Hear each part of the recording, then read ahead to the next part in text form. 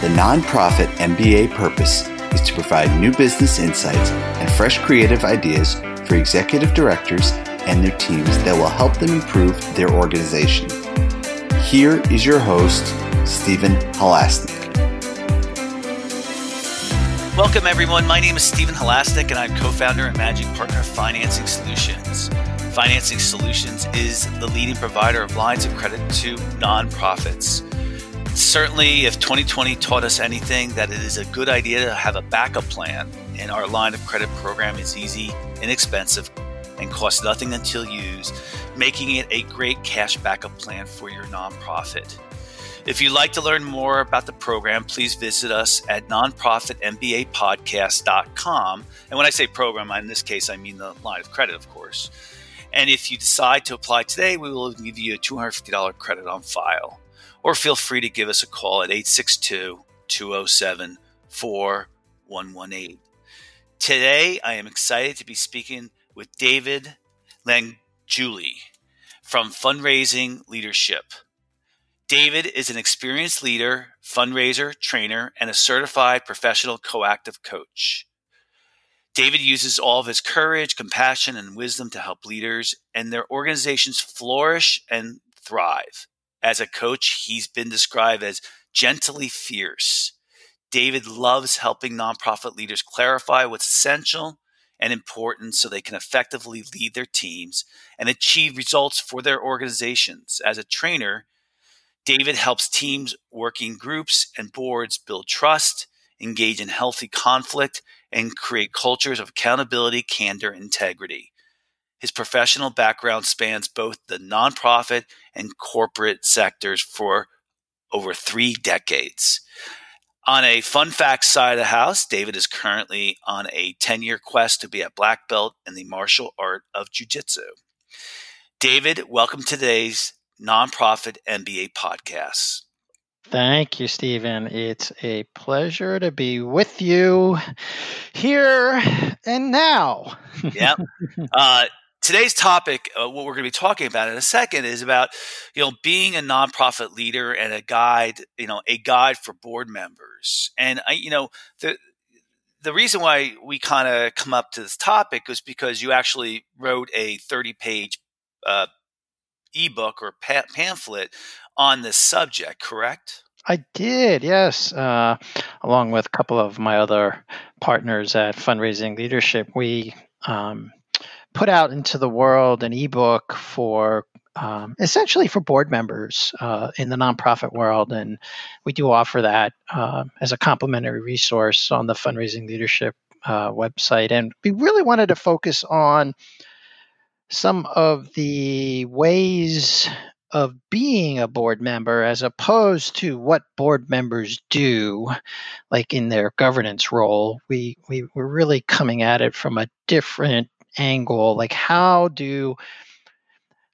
you be an effective board member? A lot of folks get on boards and they really have no idea what they're getting into, especially in small and medium-sized nonprofits. Yeah. It's great that you have that a little bit more of an extensive package. I know, I have a lot of guests on who talk about boards and stuff like that. And I don't think any of them have ever come up with a, 30-page document to really kind of talk about the nuts and bolts of really running a great board. When you were in consulting with boards, and, again, this is for smaller boards, nonprofits that are under $5 million in revenue. Mm-hmm. What is the number one thing that you come across over and over again that you have to kind of address first? Yeah, it's like the first essay in the ebook is like oftentimes we find that boards have not even consciously designed how they're going to work together. They literally, somebody, another board member, executive director, it recruits them. Again, look, I am saying this, I'm speaking generalizations here. Some small to medium-sized nonprofits have very good board member packets and have these very thoughtful conversations before before people become board members. But once they're on the board, there isn't this what we call designing the alliance. This is where the board actually comes together, at least annually, and has a discussion about nothing else other than like the ground rules for how they're going to be together for the coming year. So that's like, how on earth can you possibly be on a board where there is never a discussion? By the way, this works for teams too. We find this in teams, not just on boards. But people very rarely ever design consciously, their ground rules. Be another way of we call it designing the alliance, but you might think of it as ground rules. Do Yeah. you find that the majority of board directors are from the business sector? Yes, I do. And there is, even in the corporate world, there is an absence of this kind of conscious designing of boards. Yeah, I mean, the reason I asked, well, and I guess there's two different types of business people. There's business people who actually have built Mhm. companies, Mhm. and then business people who have worked in corporate America. And then there's a third one we could say, like and you see this too, I'm sure in your audience, a lot of service providers. So you'll see lawyers and accountants and maybe marketing, PR firm people who are on boards because they're advising, right? Yeah, I mean, the reason why I asked that question, and I guess, if you're an entrepreneur, you're a business owner, you're used to building processes. Mhm. It's like second nature because you can't build a company without building structure and processes. Now, certainly, maybe it takes a year or two or three before you kind of start really kind of formalizing that. Now, if you work for a corporation, then I don't know if that's as intuitive Mhm. as that you have to have this structure in place. When you are working with smaller nonprofits that are only a couple of years old, how long does it take before you think that they kind of start to implement structure in the board? Yeah. Well, I would say right from the get-go, it would be Well, that's when they important. do it, right? I mean, that's when Yeah, they're supposed to do it, but that's when it should be done. supposed- And when we're talking about this conscious designing of how board members are going to be together, it's something that and so sometimes you'll see that early on, and then it just gets lost by the wayside because you get into the, let's see the financial report, and and you get into the governance, and you get into the typical agenda items for board meetings. So when a new year starts, as we are now, people forget, oh, we forgot to just say, how do we want to be together this year? yeah, you know yeah, what are some of our agreements, like simple stuff like show up on time, start promptly, end on time, confidentiality, uh, uh, making sure everyone's voice is heard. I mean, I'm just throwing things out yeah, here, right? yeah, Like, be candid with each other. Boy, it's incredible to see how uh, n- not candid people like you and I had a very candid. We don't even know each other, and we had a very candid conversation about state and federal government before we got on the podcast. Right? We were pretty straight with one another. Well, I wasn't exactly candid with you, though. See, it's tough to be candid. You Yeah, know? you don't, especially nowadays in politics. Oh God. You don't want to go over the line, right? Where people, especially and you're a guest, so I don't want to tell you that the way I really feel. So yeah, Well, but that's the problem, right? People aren't straight with one another, but you can design that. You can say, look, we invite an environment where board members are straight with one another. There's a very good book, and we reference the model in the ebook. It's a longer discussion about radical candor, a book by Kim Scott that I encourage all of your audience to get and read or listen to yourself as well if you haven't. for the shorthand version, you can just read the chapter in the book on being candid in our Yeah. ebook. But it's about caring personally and challenging directly. That's her model, and I think it's a very good model. You can care about people personally and challenge them directly. So, but you can't just dive into that without saying this is like a value of ours as a board. Like, be candid with one another. Yeah. Yeah, So I think. then, yeah. I agree. I mean, I totally agree with you on that, and candor and bringing out opinions and Mhm. ideas, right? Right.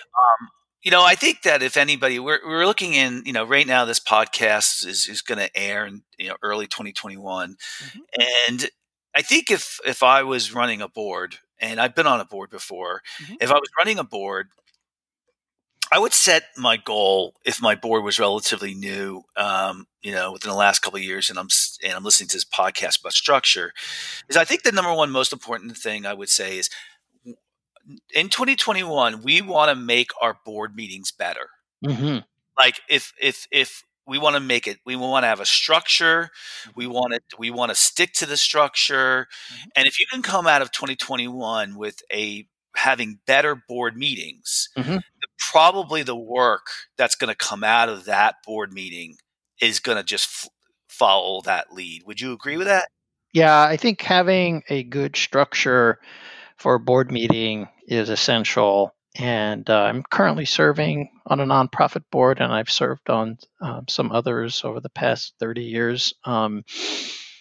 And the ones that are effective boards not only have this conversation about how, some ground rules about how we're going to be together during these meetings, but they have a structure to the meeting.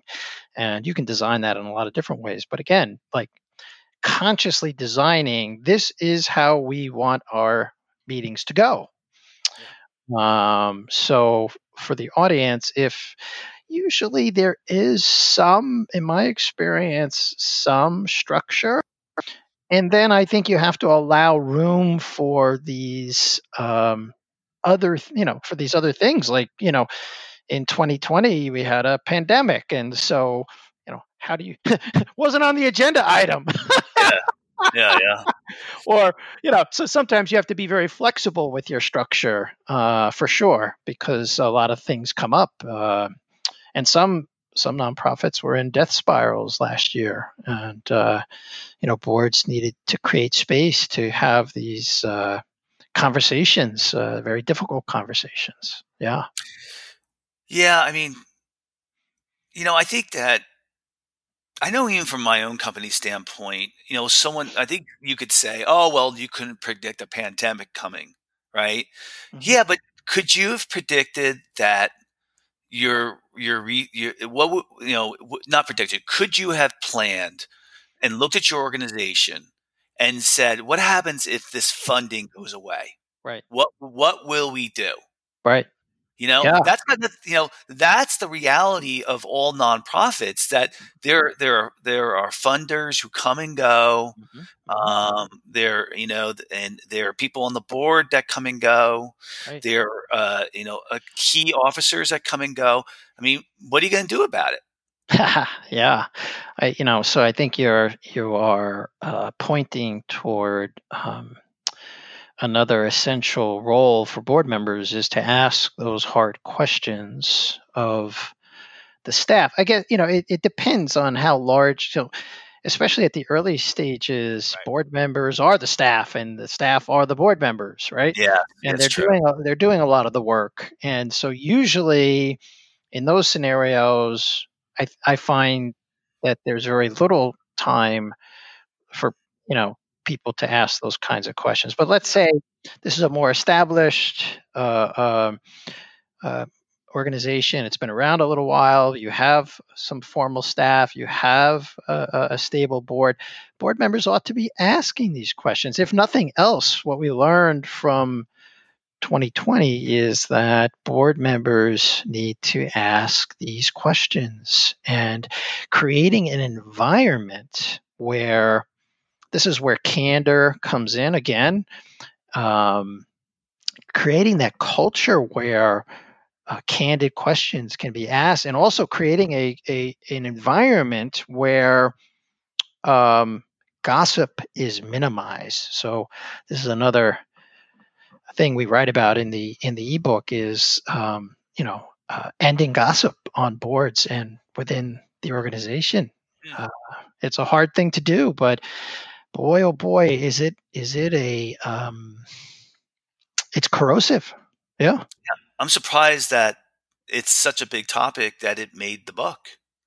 Well, because people go around. See, people are afraid to have these candid conversations, and then they go around. So, something's happening in the organization, and then rather than deal with it with the executive director or with the person where there's some kind of conflict, they go to board members. Well, that's a form of, in some respects, that's a form of gossiping, right? Yeah. You're unwilling to have the conversation directly. Now, I'm not saying there aren't situations, mind you, where those kinds of conversations are necessary. I would say that they're rare, and they should be rare, but in fact, they happen much too often and create a lot of drama in nonprofit organizations. Yep. So now I have to ask, the nonprofit that you're on right now, and don't mention their names, but do you find that board that you're on follows the rules of the 30-page pamphlet that you produced? I would say it's a work in progress for this board. I am bringing a lot of this to the board. And so I would say it's a work in progress, but we are consciously, addressing these items. And I would say we have, one of the things I talk about in the ebook is, creating a culture of accountability on the board. And I'm sure you've seen, and I've seen boards that don't have a good culture of accountability, like, just a way of capturing promises or commitments made and following up on them without judging people harshly. And so we do have that culture on the board I currently serve on. And, we also, there's something else we talk in the book about, like providing acknowledgement and feedback. Now, this is board member to board member, and that rarely ever happens. But on our board, we do have that culture, and that is also something that I have brought in, acknowledging people and providing them with feedback. Yes. It just must be, I'm curious to know, it must be incredibly challenging when you go onto a board and you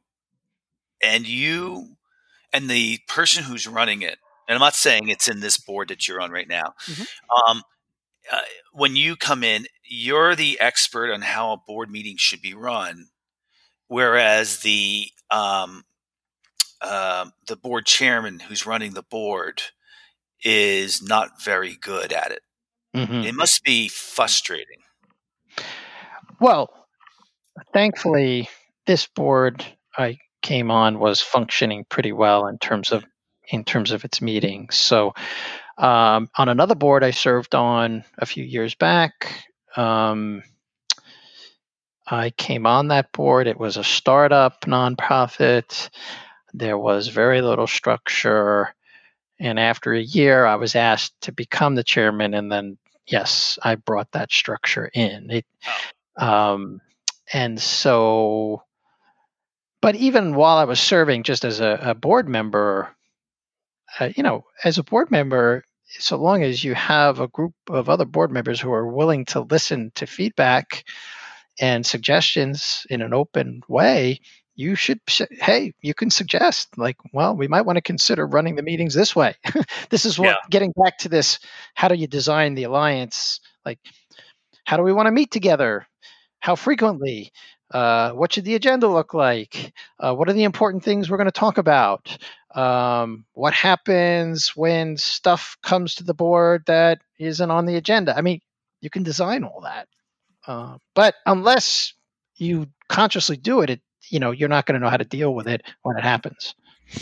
So maybe you could tell me about typical scenarios when you're brought in, and how that affects like what is the most important thing that where well, I'm sorry, I got distracted for a second. No, no worries. Yeah. I apologize. I had somebody running through my office, and it's COVID now, so Streaker yeah. alert.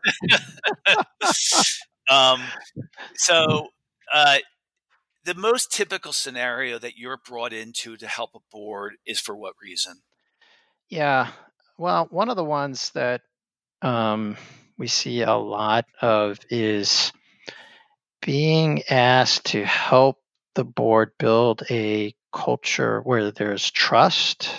And we do that with something you might be familiar with this from the corporate sector, but we use an assessment called the DISC assessment, or I don't know if you're or anyone in your audience is familiar with DISC, but it's a behavioral assessment. It sort of gets at how different people to communicate essentially. And we usually have groups take this assessment and share with each other their communication style and how they want to be communicated and what their style is for communicating. And that usually reveals to the board some of the reasons why conflict comes up, or reluctance to share, or steering away from candid conversations. And once you start to, and then of course you can reveal what the system or the board actually, if there are, it could be skewed one way or another, and you don't have diversity of communication styles. We talk a lot about diversity, but also diversity of opinion and communication styles is important to be aware of. And so, for example, you might have a lot of people on your board that are rational analytical thinkers, and they tend to get bogged down in the paralysis of analysis, right? But they don't even realize that they get bogged down in that because they don't know their styles. So anyway, we have everyone kind of see their own preferences, and then we see what the board looks like as a whole. And then that can create better communication and trust on the board, so you can have these difficult conversations that boards need to have, especially during troubling times. Yeah. Give it, and I was looking at your name of your company again, Fundraising Leadership. So it's not like the name of your company is Board Leadership. It's fundraising. So I guess majority of the time you are focusing on how to help a nonprofit improve their fundraising efforts, not so much improve the board. But are they one and the same? Well, look, in the small to medium sized nonprofit organization, the board has, if it doesn't have shared responsibility for fundraising, then that nonprofit organization is not going to last too long. Yeah. And we do see a lot of dysfunctional boards that way. People come on boards, they don't know that there is an expectation for helping with fundraising, or there might be some reluctance to get involved with that. And so we're just starting, even though the name of our organization is fundraisingleadership.org, we focus on the leadership aspect of what it takes to be successful in the nonprofit world. And more recently, we did a lot of the work we do with leaders now. We're starting to, because we all come from fundraising backgrounds, we're starting to do some training around fundraising as well, although there's lots of that training out there for people that's a commoditized sort of thing. Yeah. But we are offering it, but we tend to focus on not so much the doing of fundraising, but more like, what does it take to be a fundraiser, especially if you've never done it before. Yeah, and that would be a lot of board members. Mm-hmm. If you had to contrast the clients that you go into and try to help that succeed, and then the ones where you go into an assignment and it just doesn't work out, what is the biggest difference in that? Yeah, well, it's a great question, and I'll answer it from our other work that we do, which is coaching. We're all certified coaches, and so we do a lot of one-on-one coaching with individuals who work in the nonprofit world. And the biggest thing between success and failure is when someone says, is recommended, quote unquote, for coaching. Like, in other words, the board sends the executive director to get fixed by a coach. That almost always fails. People are not, we take a stand that people are not broken. Yeah. They don't need to be fixed. All right. That's where it's incredibly successful, is when the board says, this is a growth opportunity for you, executive director. We want to see you continue to flourish and thrive in this role. We want to retain you. We love what you're doing. And we think, we want to support you and provide some funding for you to work with an executive coach. That usually is a home run every time. Yeah. Every single time. But a lot of boards think like, or even executive directors think like, oh, this staff member needs to be fixed. I'm going to go send them to work with a coach. Now, it may be that there is some area that someone wants to work on. Notice I said wants to, right? Not that they're being sent to coaching camp to get fixed. When it's framed that way, it almost always doesn't work out. Yeah. Yep. So if you're starting, let's say it's 2021 right now, and you're going into a nonprofit that the board's only been together for a couple of years. It's a smaller, so probably they have dual roles, like you said. What would you say the top 3 things are that a board has to do to help with fundraising? Oh, very good question. Number 1, be willing to get messy. Yep, hands on. Be willing to mix it up. That's number 1. Like, be willing to get your hands dirty. Yep. Even if you don't know what the hell you're doing. It's like finger painting. Just give it a try. There'll be something will come out from it. Number 2, ask yourself the question, who do I know? Yep. Who do I know? Like, just say, who do I know that, cares about this mission? Who do I know? Yep. People think like, oh, it's other people. I have to go to complete strangers. Yeah. And then the third thing is, don't be afraid of getting a no. Yeah. Like, when you make a request, right? So once you get your hands dirty and you go to someone and you say, this is what I'm up to. I'm on this board, this great organization, helping a lot of people. Would you be willing to make $1,000 or $10,000 donation? When the answer comes back no, don't take it personally. Those are the top 3 things I'd say. Yeah, I mean, it's so amazing because my nature is a salesperson. So that's what I started my career with. So these are so easy, and I get why people are afraid to do it if they don't come from that background, right? I get it.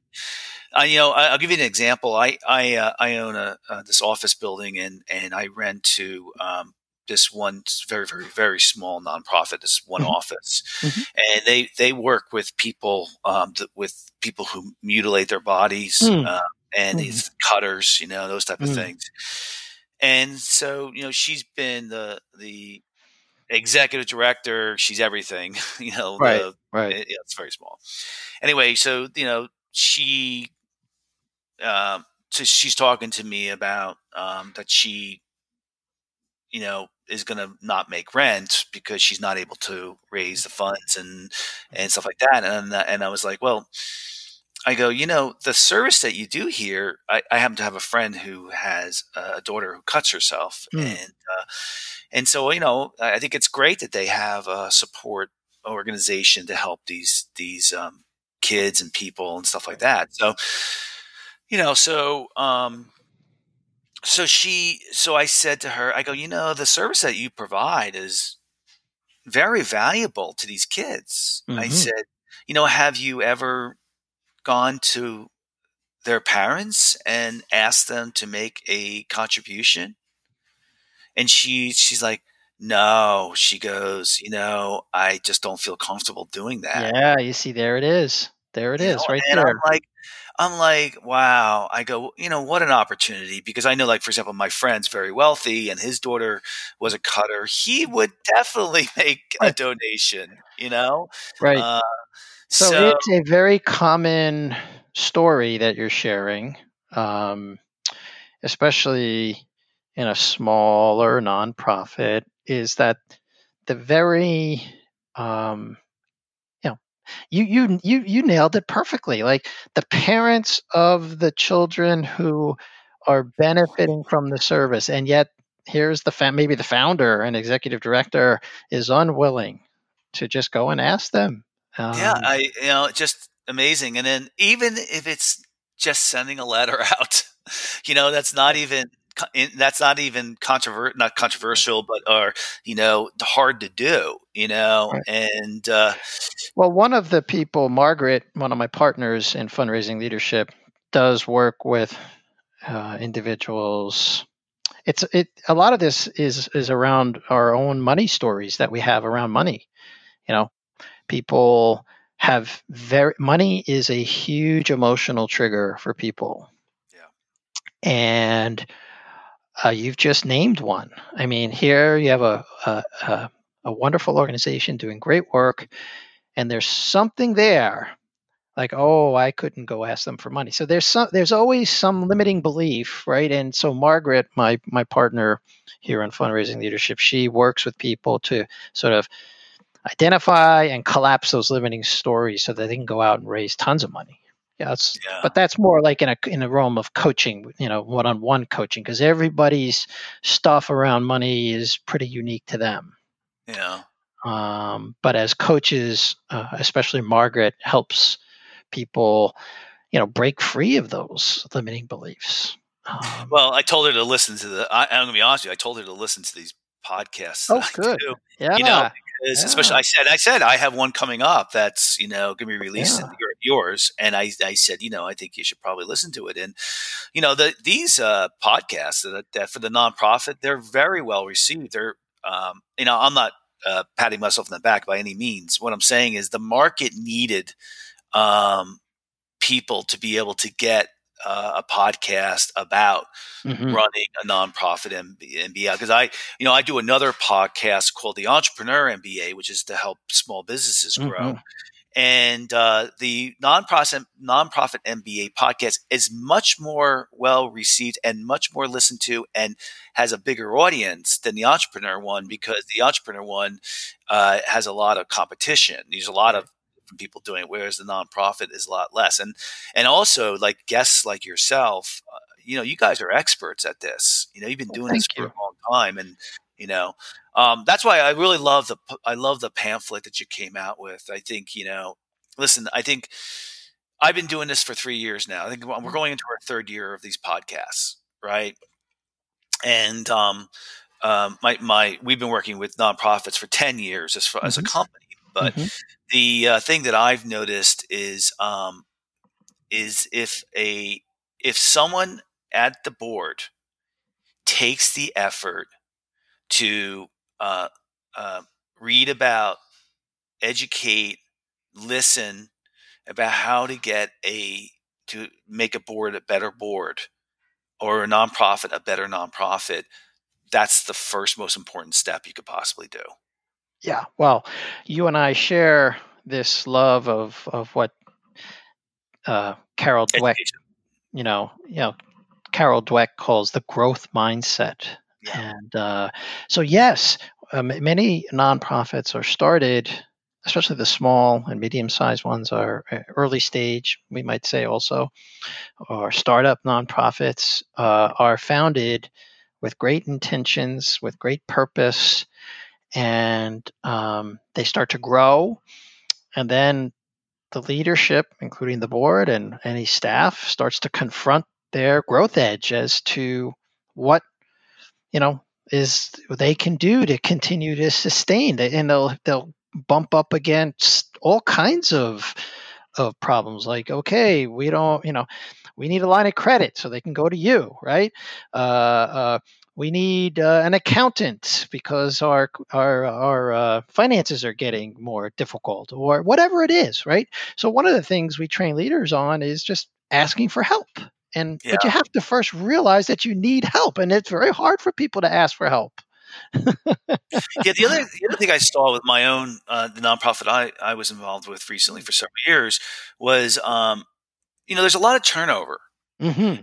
And you select sometimes if it's a functioning board, it's been a while, you select maybe a new board of directors every year or every 2 years, and then a new person has to come in some regards reinvent the wheel. And so if you get one uh, director of the nonprofit who says, this is our format and this is what we're going to run from now on, and then you're setting the groundwork for a structure that will stand the test of time, and hopefully they'll add to it. Mm-hmm.